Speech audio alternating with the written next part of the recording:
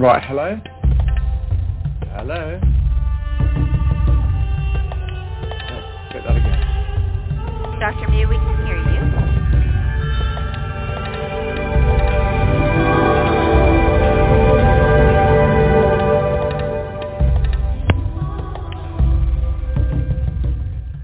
Hello, welcome to Life Warrior Radio. My name is Dr. Karen Can, and I don't think Dr. Mike can hear me, so I'm just going to mute him for a sec here so I can say my introduction.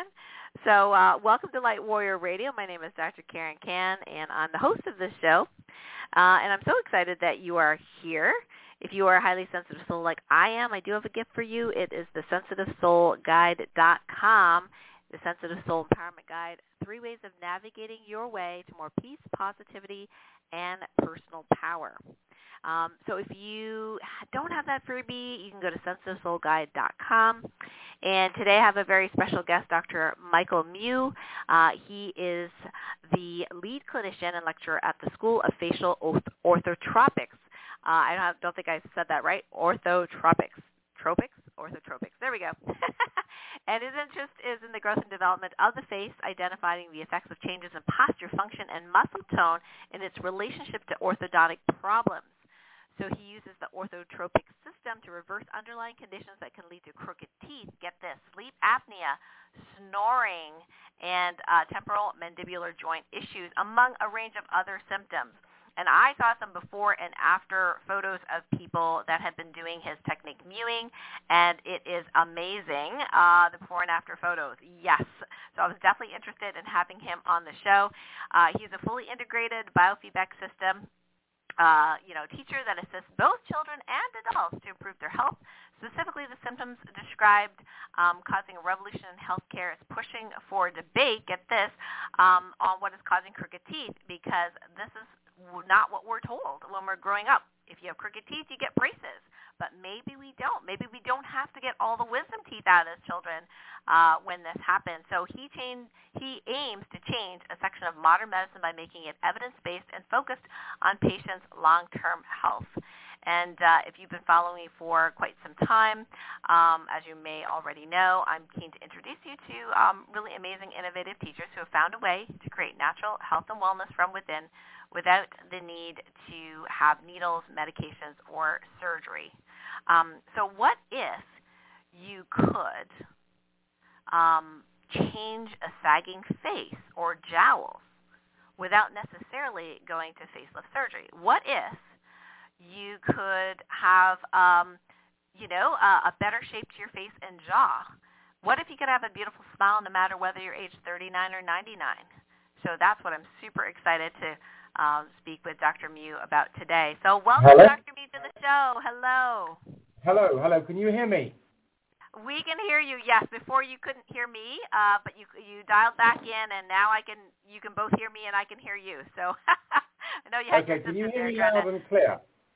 Yes, it's absolutely Okay, perfect. I've been really struggling to get on. It's all this electronic gizmo stuff.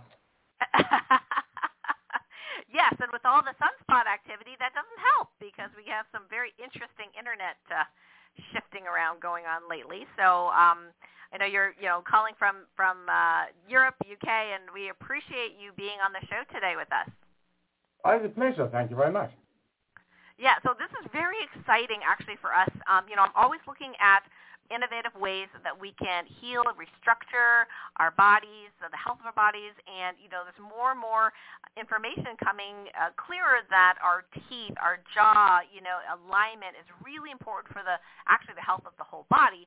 But today we're really interested in your work, Dr. Mew, about mewing, because I was recently introduced to this. Our listeners are anxiously awaiting, like, what is that? How do we do that? And so maybe we can start with just your background and how you got into this whole, face changing and developing and restructuring from, where you were previously and where you are now.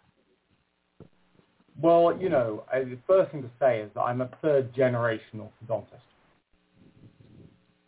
Neat. My grandfather was out of bed. So there's been waves of approaches in orthodontics. I mean, the classic change in style is whether or not you take teeth out. So there was a period when my grandfather was working when you never took teeth out, and you would widen the arches to make space for all teeth. And then when my father did his dental training that included orthodontics, it was the opposite way round. And when my grandfather had some health problems and my father went to take over his clinic, he saw that my father was using what he thought was these old outdated methods, and he realized actually there were some good records that it worked well. And that started me thinking, and on a path, I started learning about these types of things, well, as soon as I could talk and walk, really. And the base concept is, whether or not crooked teeth is a genetic thing that's sent and everyone has it and we have too many teeth for our mouths, or whether it's not a genetic thing, it's an environmental issue. We're not growing properly. And this is the cause of crooked teeth. And it goes beyond just crooked teeth because it's related to the whole shape of your face. So this, I was brought up with this stuff. I remember trying to tell my friends at school about it. But I think it's so different. It's so, it's very strange. If someone takes 10 minutes to go beyond the initial, that sounds interesting, they go, wow, you're right, this makes absolute sense. And I think this is why I've got this following now on the internet. However, it opposes what we naturally think. We naturally think that our face, that image that looks back to you from a mirror, the image that's on your driving license or passport, we naturally assume that's unchanging. It's genetic. It is us. That is the bit of your passport or driving license that people look at when they try to identify you. So in a way, that is your identity. And it seems strange that people are reluctant to consider or entertain the fact that faces change shape. They're not set. And it's possible to grow well, and it's possible to grow badly. And it's possible to change that in midlife. And people just seem very resistant to the whole concept. Some people feel that it's wrong of me even to say it. But I follow the truth. I want answers. I want to do research. And I want, in principle, to make people better. Mm-hmm.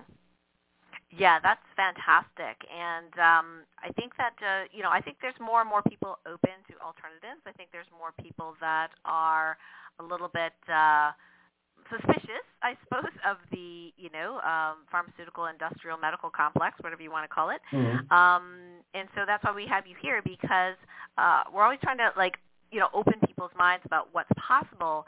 And, in medical school, I was pretty much taught, your head and your cranium and your face, your shape, that's about it. You grow into it and period. That's it. But it always didn't make sense to me why my face wasn't big enough for those 4 impacted wisdom teeth I had. It didn't make any sense to me. Why would God make us this way? That's what I said.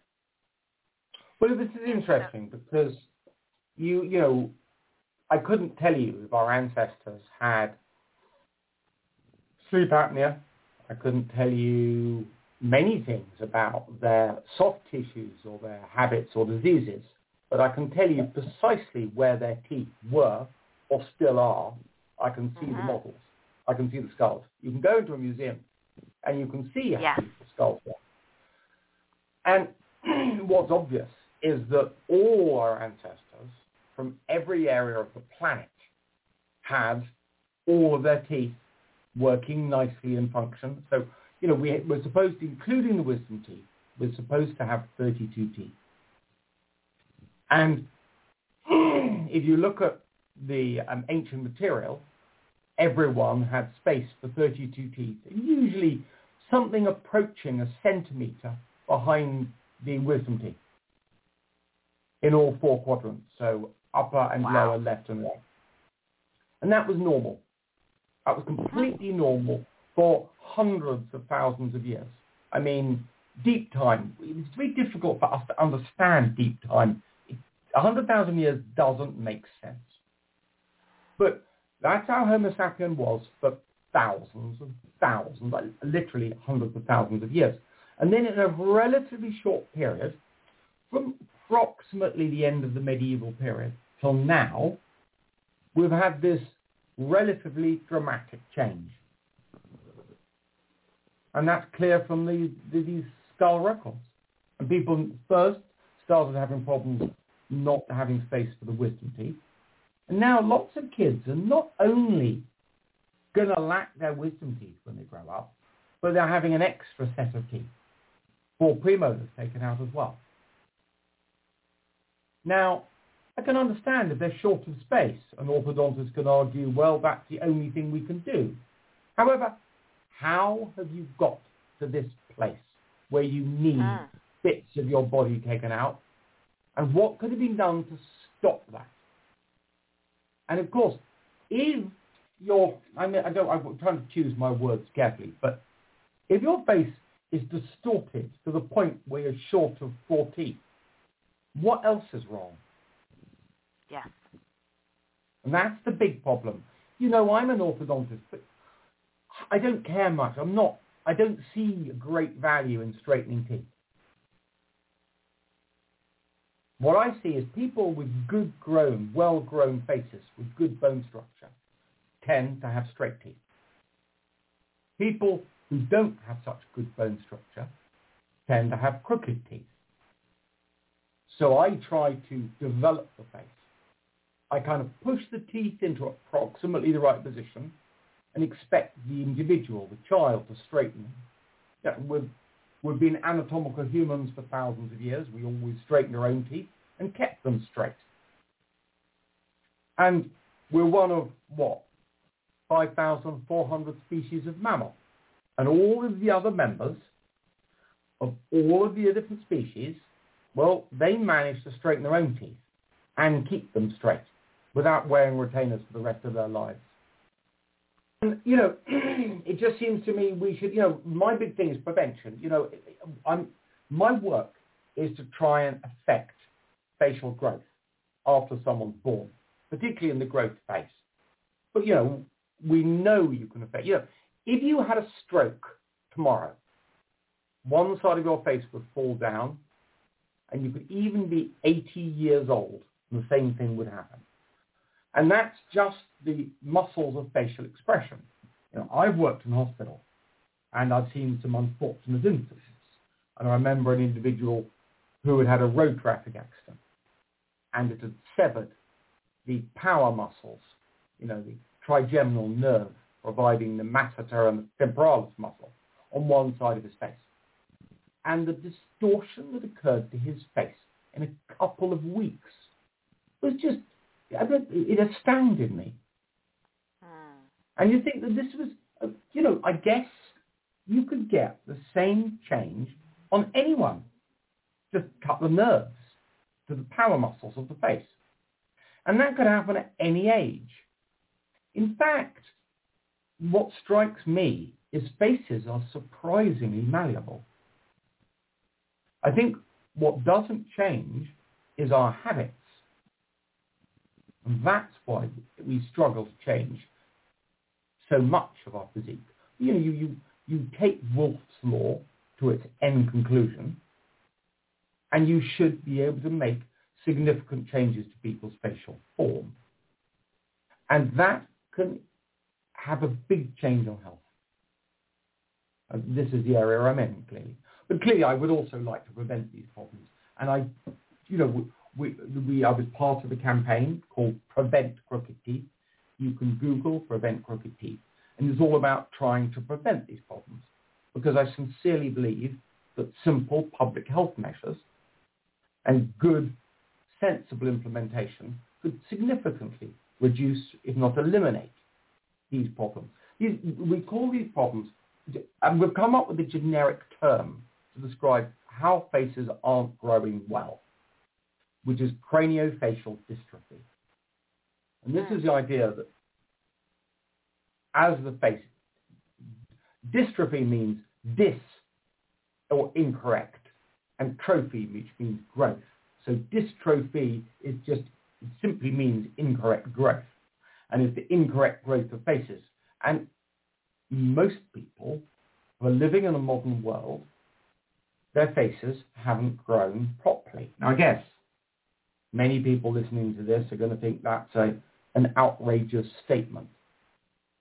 And it's also clearly a statement that's going to affect them, since I see few people in a modern world whose faces have grown properly.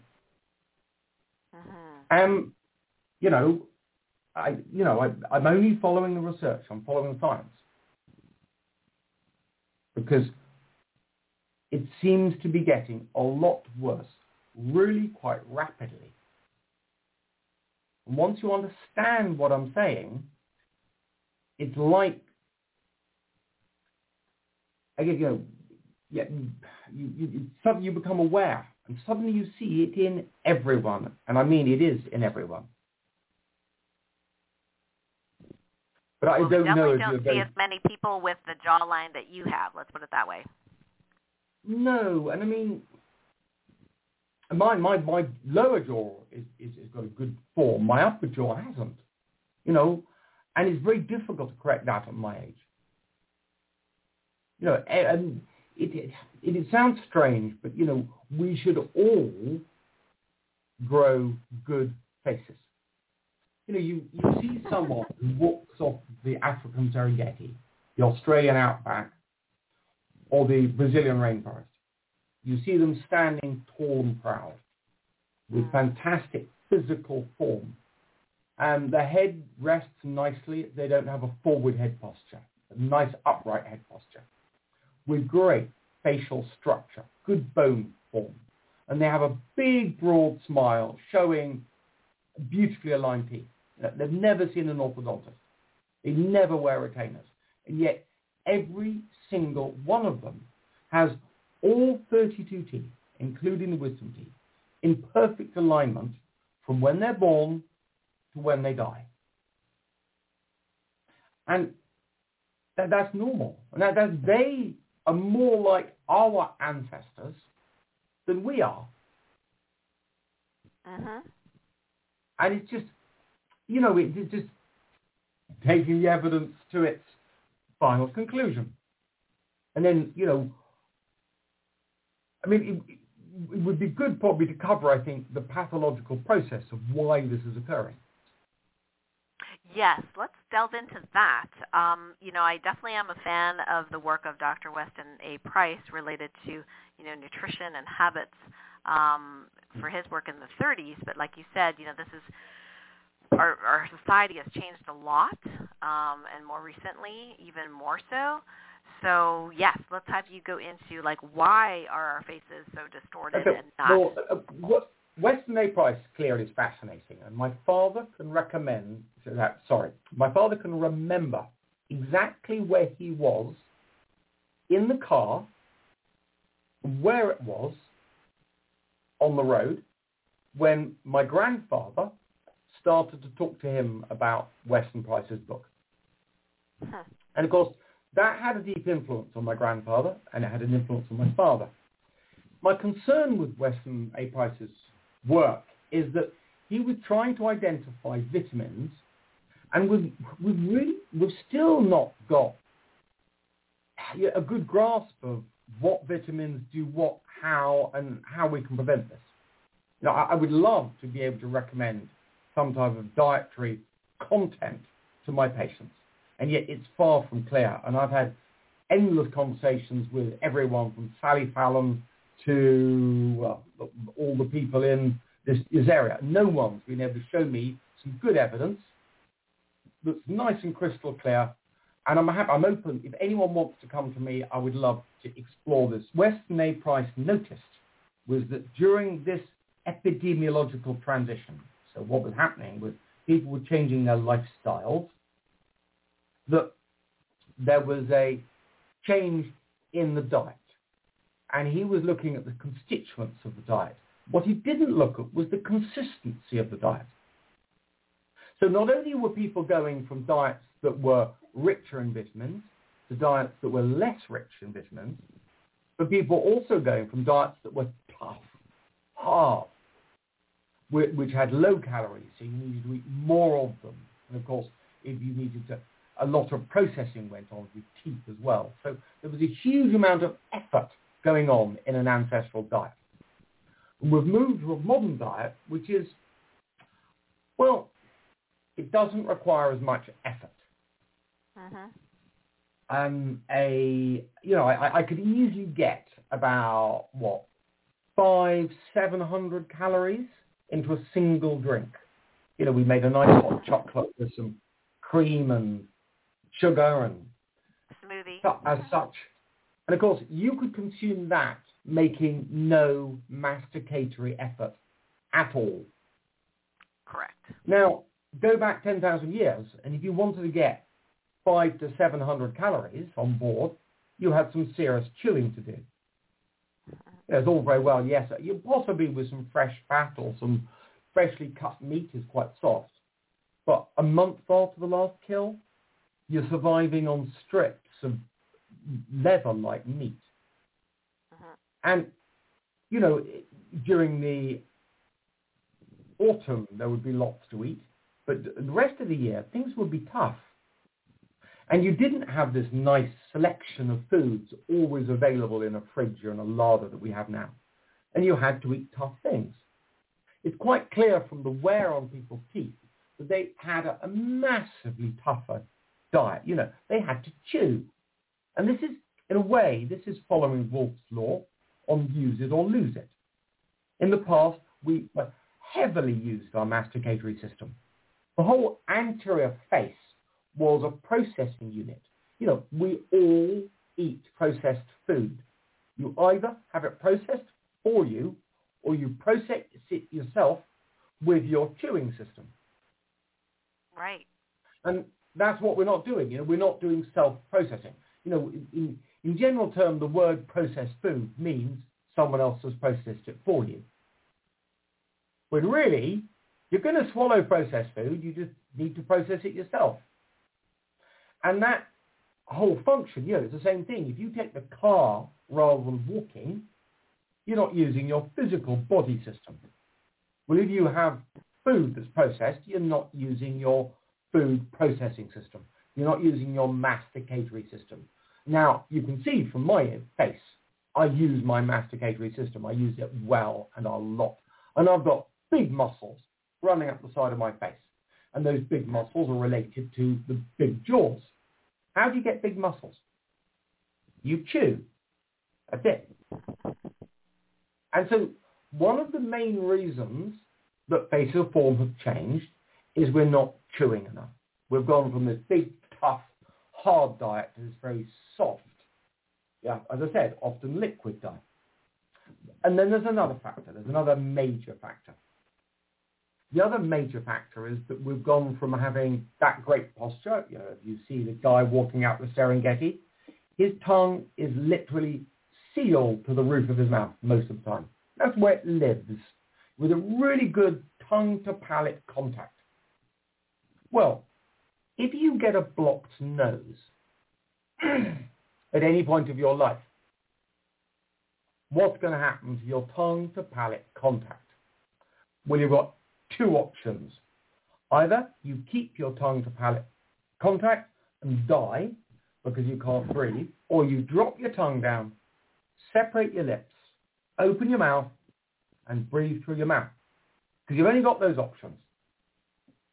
Now, what starts as an obligatory necessity to breathe quickly becomes a habit. And if you're hanging your mouth open, your face is tending to go down. Your tongue's not on the roof of your mouth, supporting your upper jaw, where it should be.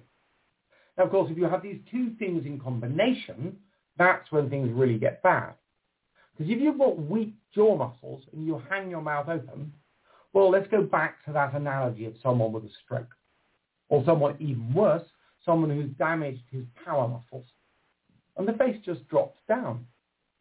And if you've only got so much face and it gets longer, well, it's going to get narrower and shallower, reducing the cross-sectional area. And of course, as that starts to happen, there's less space for your teeth. So that's malocclusion, that's crooked teeth in a nutshell. But of course, there's also less space for your tongue and your airway.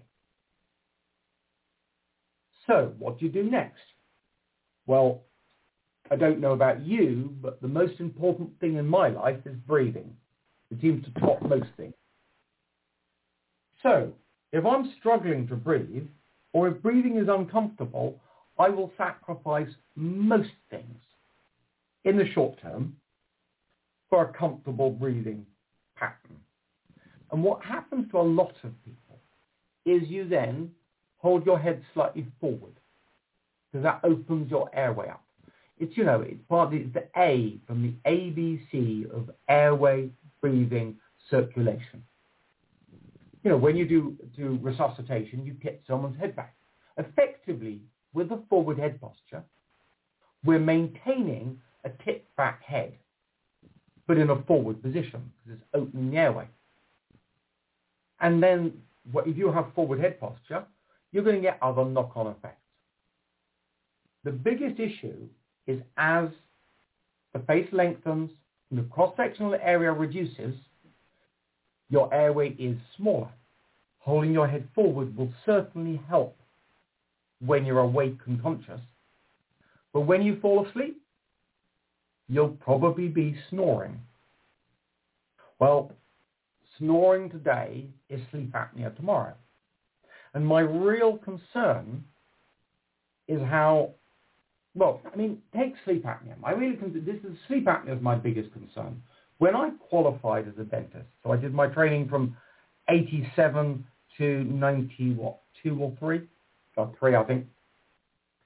And at no point did anyone talk about obstructive sleep apnea. It wasn't in the syllabus. It effectively didn't exist.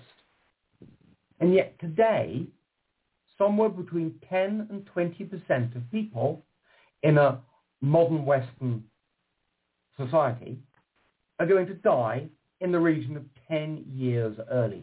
So 10 to 20% of the population will die 10 years early for a disease that wasn't even in the syllabus when I qualified as a dentist in the late 80s, early 90s. So 30 years ago. Now, where the hell does that come from? And when you ask people what is the cause of sleep apnea, or the profession, they don't know. Yes, they can talk to you about obesity, but we can ask the question: are sleep apneics obese people, or do obese people become sleep apneics? Because when after a bad night's sleep, you want to eat. That's a slightly other story. But apart from obesity, which isn't always present in sleep apnea, people still have little idea. And even obesity is not that well correlated to sleep apnea. The real cause of sleep apnea seems to be unknown. And I would suggest it's from a downswing in facial form. One of the most that makes a lot of sense. Yeah, it makes a lot of sense. It really does. And if you take the position that our face has grown genetically and it's normal, and most people in a modern society are normal, you've normalized what I see as abnormal. And that's where you stop searching. And that's why me coming in with this very sort of controversial statement that most people, in fact 99.9% of the people in a modern society have been affected, makes you reanalyze what you think of as normal. And I think this gives a very good explanation for the cause of sleep apnea. Well, I have recently began snoring not that long ago, and I'm using this special tape to keep my mouth closed because I notice when I'm sleeping, my mouth wants to open, even though my nose is not plugged. Like, it's kind of crazy. Well, When I wake up with my mouth dry, I'm like, oh, no, that's not good. No, it's habit. And the problem is that this whole system of which sleep apnea is the problem, and that this whole breathing system is so vitally, and I mean vitally important. If you're snoring, it is, well, yeah, as I said, there's a phrase, snoring today, sleep apnea tomorrow. I mean, I don't know the studies, of how many people who snore go on to have sleep apnea, but it seems to be fairly certain. And that is not good. And the rates and complications from sleep apnea are going up at an alarming level, as are, of course, all crooked teeth. When I was qualifying, orthodontics was a relatively small speciality. Now, everyone's doing it. Everyone's having Invisalign. Everyone's having Smile Club Direct or this braces or that braces. I had a child who came in to see me, and she said that she's the only one in her class that doesn't have fixed braces. Really? And clearly she's having treatment. She's having treatment with me. That means every single person in her class is having some form of treatment. And I'm not a fan of fixed braces. I think they are frequently quite bad for you. Can you explain why? Well, okay, so I explained to you the pathology, the why. Pathology is the why. Why a face is not growing properly. And the two major reasons are the masticatory effect, the strength, the amount you use this system. Uh-huh. And the second one, of course, is the posture, how you rest the system. Now, if you have fixed braces on and you try to bite together, it's uncomfortable. You don't want to bite together because it hurts. I remember when I was a kid going to dinner with my Uncle Peter. And Uncle Peter used to shoot pheasants with a shotgun. And I remember eating this pheasant quite happily, and all of a sudden, boom, I got this lead pellet from the buckshot, a bit of buckshot between my teeth. And my whole masticatory system closed down an instant. I think it's a little bit like when you hit stop the press, and the whole press machine stops. This whole, this incredible masticatory system, this symphony of movement and big forces, with teeth missing by fractions of a millimeter. It stops instantly. Stopped because I overloaded two teeth. And my body very sensibly sent a feedback mechanism to my jaw closing muscles, the big, strong buccinator and masseters and others, and it said stop. I did that because it wasn't comfortable to bite together. Now, the same thing happens with fixed braces. If you have fixed braces on, temporarily they're going to dictate exactly where your teeth are. And your teeth won't meet together very well. You may have a single tooth point contact when you bite together. It's not comfortable. It doesn't feel nice. So you won't bite as hard. One of the things I will regularly do with my patients is I put my fingers on the cheeks and I ask them to bite together as hard as they can. So I can feel the main muscle, the masseter muscle, on either side.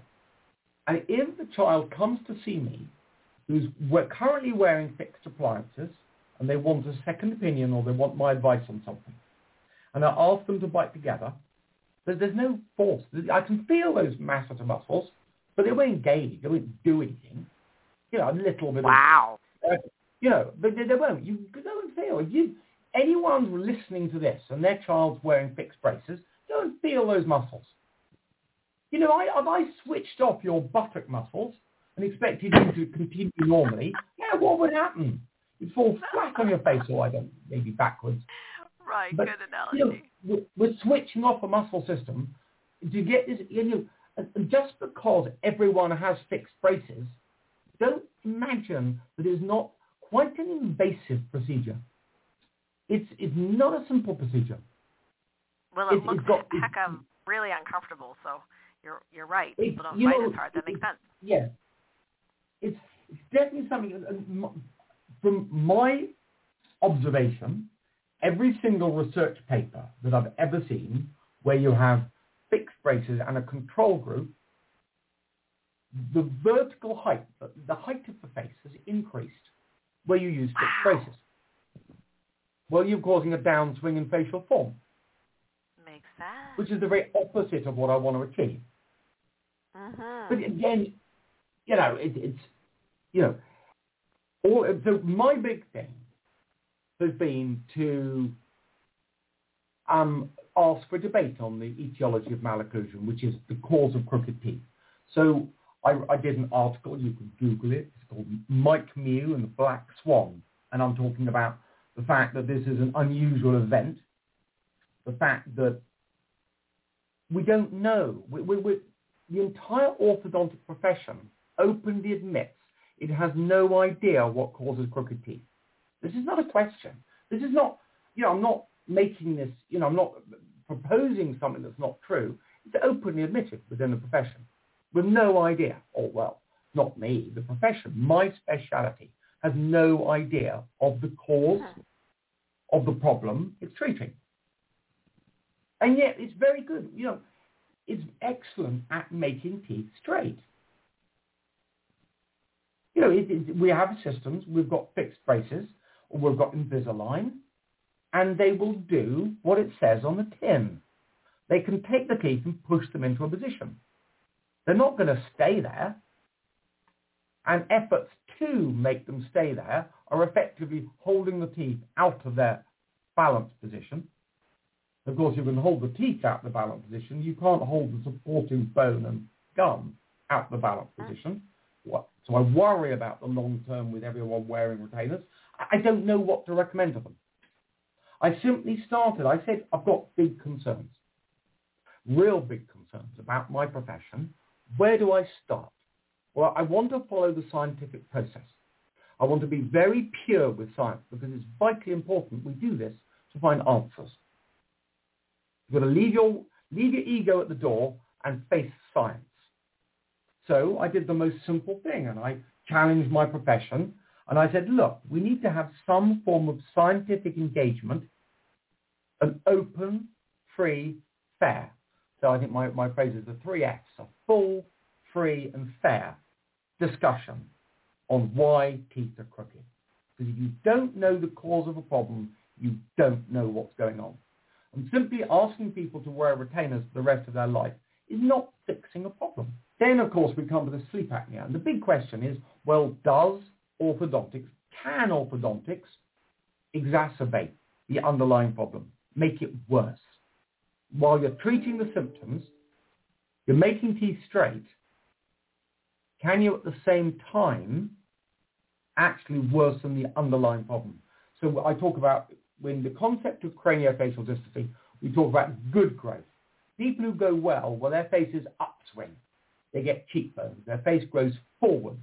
They have all this space for the tongue. Spaces that don't go as well, you have a downswing. The face drops down, it lengthens. It approaches what you would assume would be the adenoidal face. You're familiar with this picture of the adenoidal face? Man with the mouth hanging open, ears sticking out. Now, the adenoidal face is depicted in history as the village idiot. Oh, really? Interesting. Yeah. That's the village idiot in history. And when you see, I saw this fascinating series of articles, one where you had Bush and when you had Obama painted as the village idiot. And you could see the sort of gaping mouth, ears sticking out, long, thin face. And they were each side was trying to show how the other was an idiot. Interesting. Now, where do we get this village idiot from? Well, this village idiot comes from history, back in times gone by. Well, we knew that if you hung your mouth open, you could sum up most of what I'm saying to stand up straight and shut your mouth. Now, is that a new idea? Hardly. That's what I'm saying. stand up straight and shut your mouth. And so I remember my mother, she would say a comment to my brother. My brother struggled all with his lips, and much to my father's sort of concern. And so my brother and my mother would turn around to my brother and she would say, shut your lips or the wind will change and you will be set like that. Wow. How true Yeah? that is now. We know that. Yeah, and that's an old phrase, and she would say, you look like the village idiot. With a mouth open like that. And, but then when you think, if you are downswung, if your face has dropped that far down and back, you appear to have a nose that sticks out. It's not your nose sticking out. It's the fact everything else has dropped back. Mm-hmm. But your tongue has moved closer to your airway. I'm horrified by the association between snoring and a cognitive ability in teenagers. I've just seen a big study looking at 11,000 children aged 10 to 9 years old, where they associate snoring and cognitive performance. Wow. Now, this is big stuff, isn't it? Yeah. And the big question is, can orthodontics make it worse? We don't know. I want to know, and I want to raise this issue to say we need to know. And where better to start than asking, why are teeth crooked? Because that's where you start. Mm-hmm. Makes sense. I say, don't believe a word I'm saying. Don't believe anything I say, please. I don't expect anyone to. But respect my desire to engage scientifically. Respect my desire to prevent this, to prevent crooked teeth. If we could tell mothers, try and help keep your children's lip together. If you can, exclusively breastfeed for as long as possible. Introduce them with solid foods. Cut the slops. Where did this sloppy baby food come from? Why do we think it's a good idea? Get classrooms, get teachers to encourage kids to sit up straight, mouth closed, lips sealed. We should at least try. The treatment I do is it's hard work. Really hard work. We shouldn't be treating anyone. None of our ancestors needed this. I don't see a need in the wild mammals. The reason we've got this problem is because we have a disconnect, a mismatch between how we evolved to live and how we are living. Now, I don't propose we go back in time. There are so many great things, fantastic solutions and technologies we've found. But what are the key things? What are the things we can take out from an understanding of the cause that can be used to minimize or eliminate these problems? Cure them. This is what we need to do. And, I greatly dislike this gap between alternative and mainstream medicine. So why can't we all be talking together? Why would anyone brand me alternative when I'm asking for scientific debate on something simple like, why are teeth crooked? Right. An orthodontist asking people why teeth are crooked seems a fairly sensible and scientific approach. Not alternative at all. That doesn't sound very off the wall to me. And that's all we're asking. But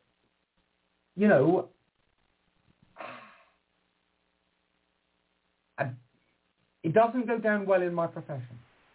It hasn't gone down well. Yeah, I was wondering how that's received. Certainly from, our audience point of view, everyone's very open, and it makes total sense to us, but your profession. Well, yes. my profession has not gone down well. So, I mean, my father was on national television in 1998, when being on national television was still a big thing. Mm-hmm. Remember, at the time in Britain, we only had 4 terrestrial television channels. So it was highly likely you were watching one of them in an evening. And he went on and he noticed that faces, the physical appearance of faces, looked worse significantly frequently. So quite often you place these fixed faces on people's teeth and their faces look worse. Huh. And so I would define this as a downswing in facial form. You've put these uncomfortable orthodontic appliances in the mouth. You may or may not have taken teeth out. I think it's a little bit of a red herring, actually, whether or not teeth are taken out. But I think it tends to occur slightly more frequently when you do more complex treatment. More complex treatment tends to be done on people whose teeth need to be removed. But I wouldn't say that actually taking teeth out is the cause. No, the cause is all the paraphernalia. The braces themselves. Lots of the mechanics that are going on in them. It's not well understood. And this is my problem. So he said that he felt that 20 to 30% of children with fixed braces have clear and obvious facial damage. So the orthodontic profession went into overdrive to suggest not only that he was wrong, but he was a maverick that should be dismissed. Oh boy, I didn't realize that. Well, that's what you do, isn't it?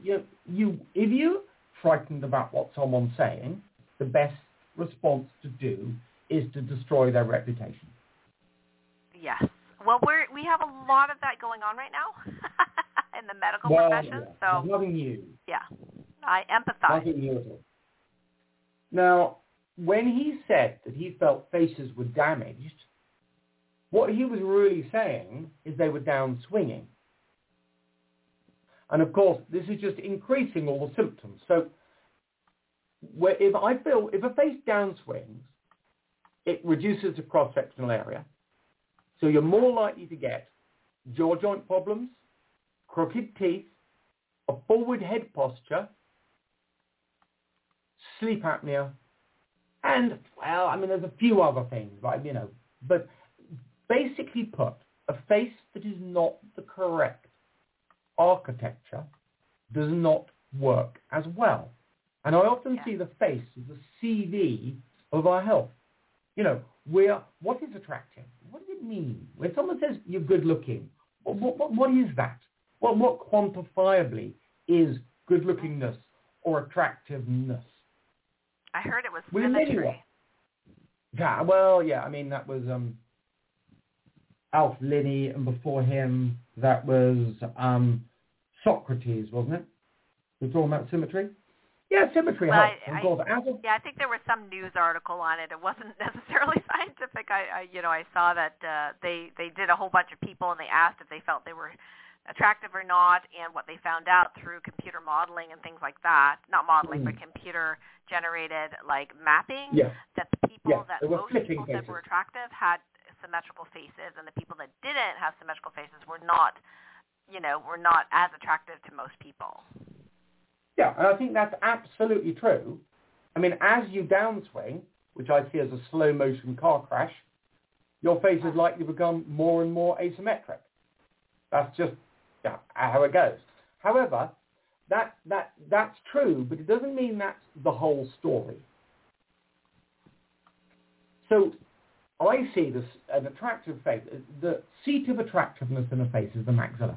The maxilla's up and forward. Face is nearly always attractive, and we can go into that at some length. But what attractiveness is, in a way, it's healthy. When you see someone who's attractive, you're looking at someone who's healthy. And we're hardwired to be attracted to healthy people. Well, we look at the Darwinian. So Darwin had some interesting, Darwinian theory of evolution. Well, that was mainly Erasmus Darwin Charles Darwin's grandfather who came up with most of that. Charles Darwin was on the Beagle to prove a point, to find the answers, not to as a discovery. Look up Erasmus Darwin on Wikipedia. Fascinating man. Charles Darwin no doubt added a huge amount to it. But one of Charles's great piece of insights was in mate selection. Why do we choose one partner as opposed to another partner? He did some very interesting work on that. But we tend to choose, of the many criteria we have for selecting partners, one of the criteria is their attractiveness. And I think that this is an index on how healthy they are. And we're hardwired to want to mate with someone who's healthy for clear and obvious reasons. So we have this attractiveness quotient, which is a health. And your face is the CD of your health. The outward display, the peacock's feathers, so to speak. When people say to me, people meet me and go, Mike, you're looking healthy. Well, they're really saying, Mike, you're looking good, aren't they? Yeah. That's fascinating. But my father was on... Do you think this has changed a little bit in certain cultures? Because I was looking for something... undoubtedly. Yeah, because I was looking for something for teeth on Amazon, and they had all these straps for your face to make your face look V-like. And I was like, what is that? They're going to be an Asian thing, I think. Yeah. What amazes me, though, I remember a lecturer, I think it was John Flutter, but correct me if I'm wrong, and he had taken a random group of beauty models, and he then superimposed their eyes and the lower edge of their nose. And then he started flicking through them. And this middle triangle, which was the maxilla, didn't change in anyone. It was the same, all the way through. Because the other bit of the face changing, but the central core, that's why I say the seat of beauty is in the maxilla. Okay. That bit didn't change. And he cycled through, he's back in London, I must get him to send me a copy of that video he made up. But that was fascinating. And they do this research, they did this research with babies, sitting babies, 1-year-old, on their mother's laps, looking at 2 big projectors. And then they tracked the eye of the baby. And the baby would look at the more attractive face more than the unattractive face. So they were able then to determine what the baby thought was attractive. They were so impressed. They did it with 6-month-old babies who had the same answers, gave them the same thing. And so, we like this attractiveness is in the eye of beauty of the beholder. In a way it is. Now, what I draw, I call it the Mike Mew envelope of attractiveness. And it's a sort of ellipse, where at the top point, everyone tends to agree on the most attractive faces. The bottom point, everyone tends to agree on the least attractive faces. We don't like to talk about that because that's so emotive, isn't it? But in the middle, there's a bulge. And I think that within that range, there are other factors, and I'm sure Freud could tell us about our relationship, good or bad, with our mother, our first love, many other things, or our culture. They then have a sideways influence, so you can go left or right on a horizontal. But the absolute point at the top, amazingly, it seems from research that we actually agree on the most attractive faces. It's because you don't see so many. Most people are slightly further down in the middle of the ellipse. Anyway, that's my thoughts and ideas on it, and I want to do further research, I'm trying to set up that research. Is fascinating, what the research you've done that you shared. Thank you so much. Now, you mentioned for children that we can do some prevention, although, I think the average mother or father doesn't know what to do or that even they can do something. The simplest thing I recommend, is chew gum. Take good quality lateral photographs of your child and then get them chewing gum. Anyone over 4 years old, 1 to 2 hours, every night with their lips closed.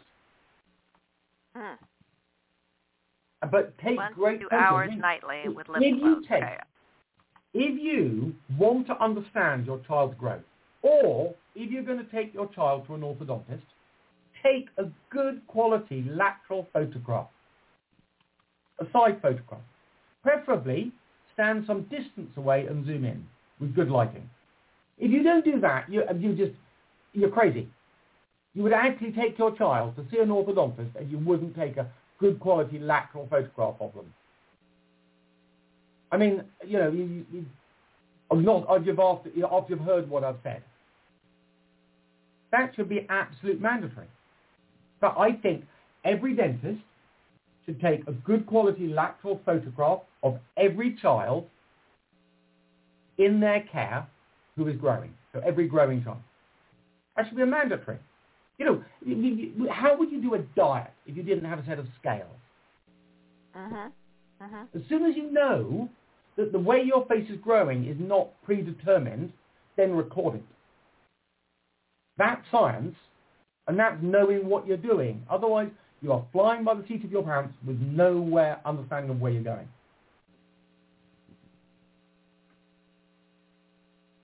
And then you mentioned other things, too, about sitting up straight, keeping the mouth closed.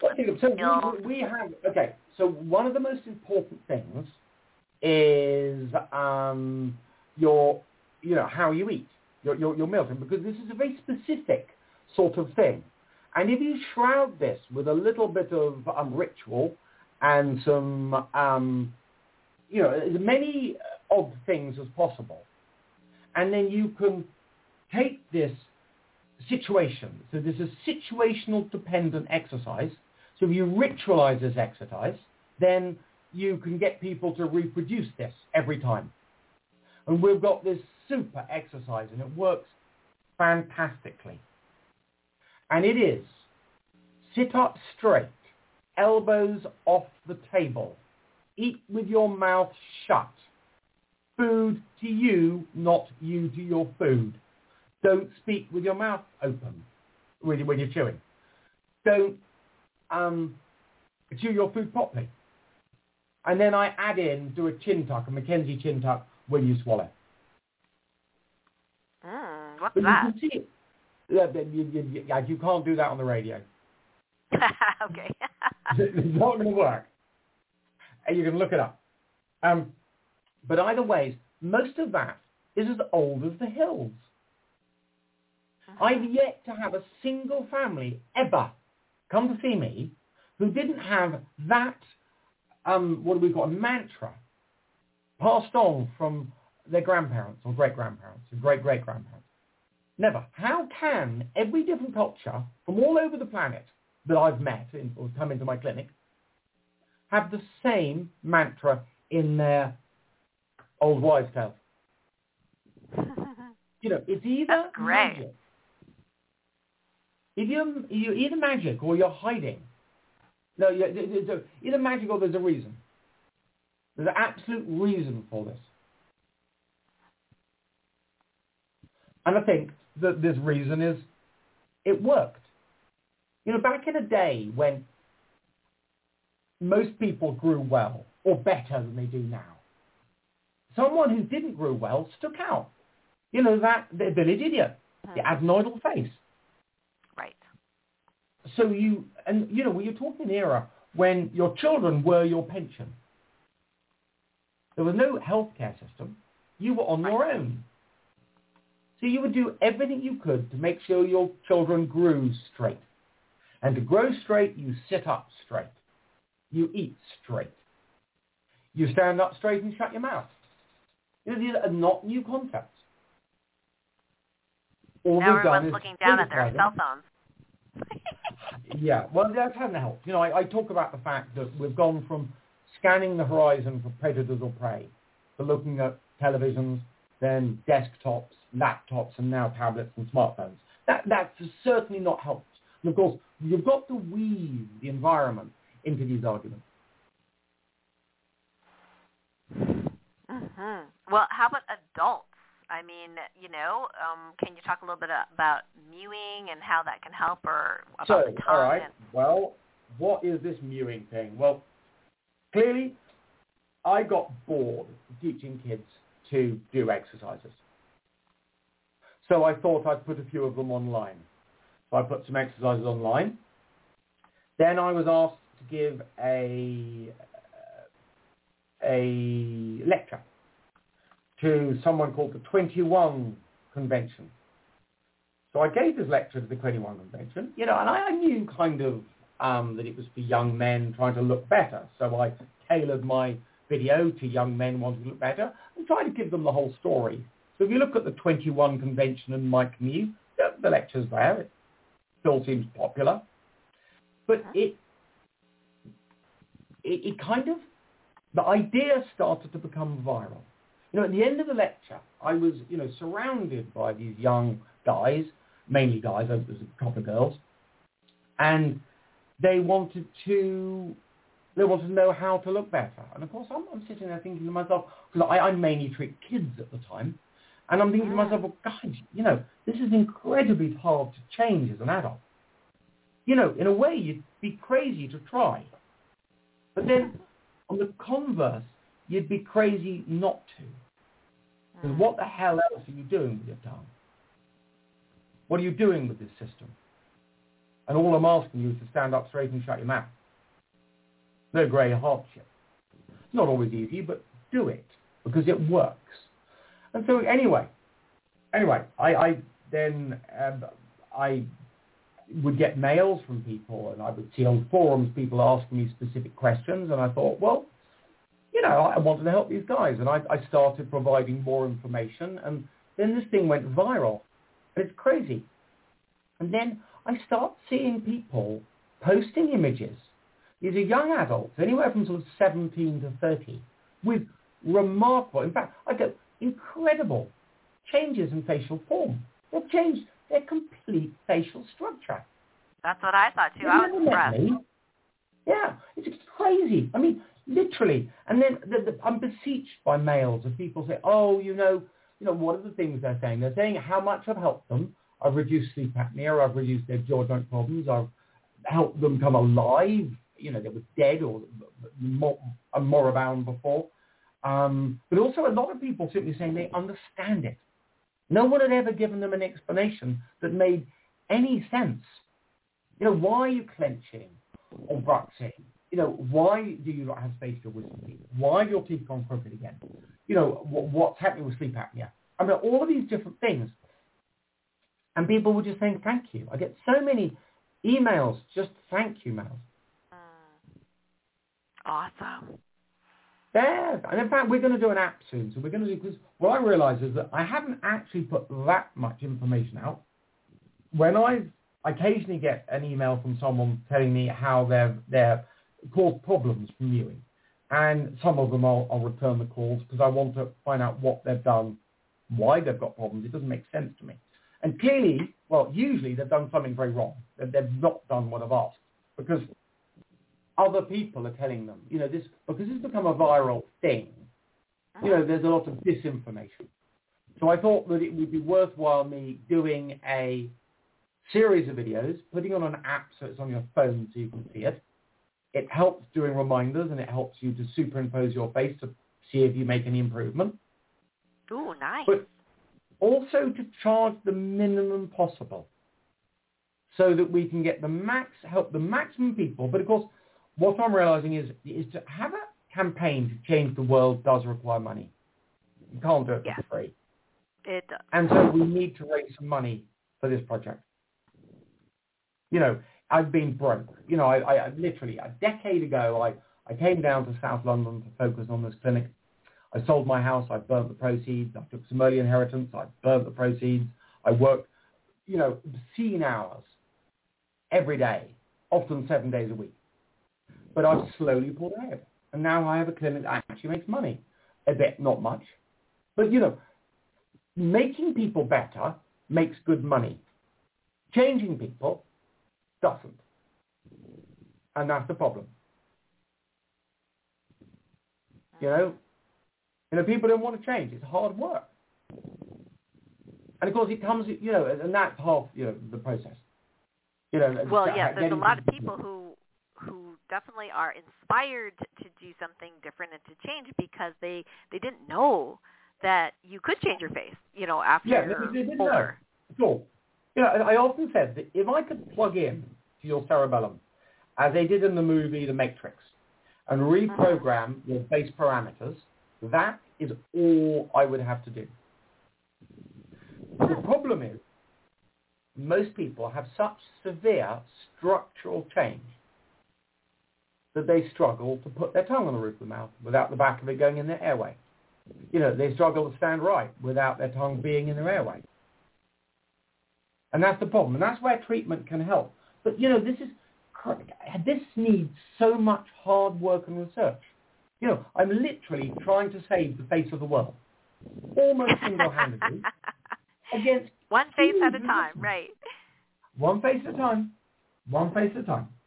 But, I've got a big court case in November when they try and take my license away. Oh, this year? Really? Yeah, and when, it's all about the philosophy. But, the problem is it's very difficult to get the truth in there because I've got the orthodontist for the prosecution thinks I'm guilty and should be struck off immediately. The orthodontist for the defense thinks I'm guilty and should be struck off pretty quickly, but I'm a nice chap. Where do you go with wow. that? I've got to think out the box. I think out the box or I'm dead meat. I have to work hard. Literally, but I knew this when I started it. Don't threaten a profession with irrelevance. They don't like it. They don't like it, yeah. Well, now that you have so many people following you, everyone could write, a letter before and after pictures and inundate that court, with before and after pictures, right? That's anecdotal. That's not good science. But I've got a lot of good science. Because I need to bring that science to bear in that environment. And that's going to be my next challenge, knowing how to do Well, your lawyer can tell the prosecutor what's your science. Yes. But remember, they don't have any. My lawyers are ex-dentists who all think I'm guilty. Oh, man. That's the way. Literally, watch and wait. Hopefully that court case is going to be everything. In November, either I get wiped out or we change orthodontics. One or the other. Now, we need to be wrapping up. Yes. This has been fantastic. I've got my eldest daughter's birthday today, so I need to get home to go out. Oh, that's great. Okay. Well, I've so enjoyed our time together, Dr. Mew. We're pretty woo-woo where we are, but we're sending you lots of love and seeing that November 2021, court case go in your favor and open up the world to. I sincerely hope so because it's, I've worked so hard and I've invested everything in this clinic. Of course, if I lose that, I lose everything. Everything I've done. You've made so many changes to people around the world. So, theoretically, even if you didn't have a clinic, look at all these people watching your videos, right? You can definitely monetize and as I said, education, your audience, which is huge. Go to orthotropics.com or go to yes, thank you so much. Orthotropics YouTube Orthotropics, and there's lots of information there. And of course, hopefully, we'll have an app coming out. That's my plan B in case I lose my license. We would love an app. We would love a book. I'm not much of a writer, but I guess I have to do a book. Is what people do, don't they? Well, I have connections there in case you need any. Just let me know. I need help. We need this best-selling book out, so orthotropics.com, everyone, is the place to go to for lots of information, and the YouTube channel is amazing. Dr. Mike, thank you. Dr. Mew, thank you so much for your time and the pioneering energy that you and your family. Yeah, well, it is. As I said, I was my father's plan B. If you couldn't change the world, have a son that finished it.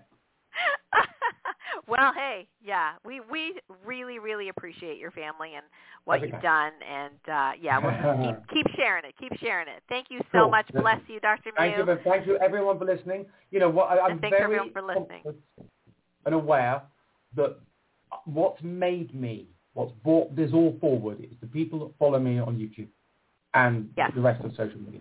That's what changed things. And, you know, I'm hoping that social media can be a force for good into this situation. Absolutely. Absolutely. Yes. Thank you. Bless you. Take care, everyone. Thank you very much. Thanks for listening in. Cool. Bye. Bye.